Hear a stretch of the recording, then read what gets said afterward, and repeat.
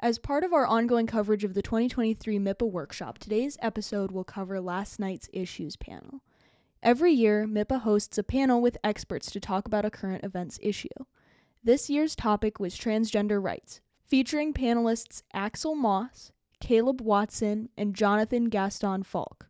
The panel covered many topics, such as the rash of anti-trans legislation going on across the country and what the way forward is. After the panel, we spoke with Axel Moss, the Communications and Development Manager for Equality Michigan. I wish that the conversations we were having around trans people were like, what is the best hormone treatment? Like, how do we do X, Y, Z? But instead it's like, do you exist or not? And I'm like, well, here I am. Like, this is a dumb argument. I can't keep having the same argument. Moss also provided advice for journalists writing about trans issues. I would also challenge people to not see it as like a two-sided issue. Mm-hmm. You should go to experts such as doctors, people who work in this field, researchers.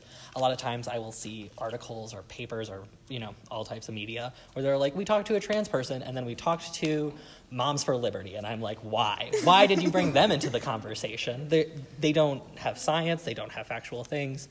And so making sure that you are finding as much information as you need, but making sure that the information doesn't come at the expense of someone's humanity. Students found the panel to be impactful and affecting. One student we spoke to said of being transgender, "That's human. Like, if everyone was the same, life would be incredibly boring. It'd be incredibly insufferable.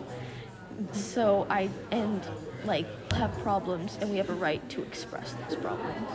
Despite the tragedy and fear that the transgender community is experiencing, Moss had a lot to say about moving forward and the good parts of being trans. Something a friend says to me often is like, you are not hard to love. Some people may make it seem like it's a really big deal. It's not. You're easy to love. You just have to find the people who love you. Yeah. And community is out there. It comes in all shapes and forms. Losing one does not mean you are alone.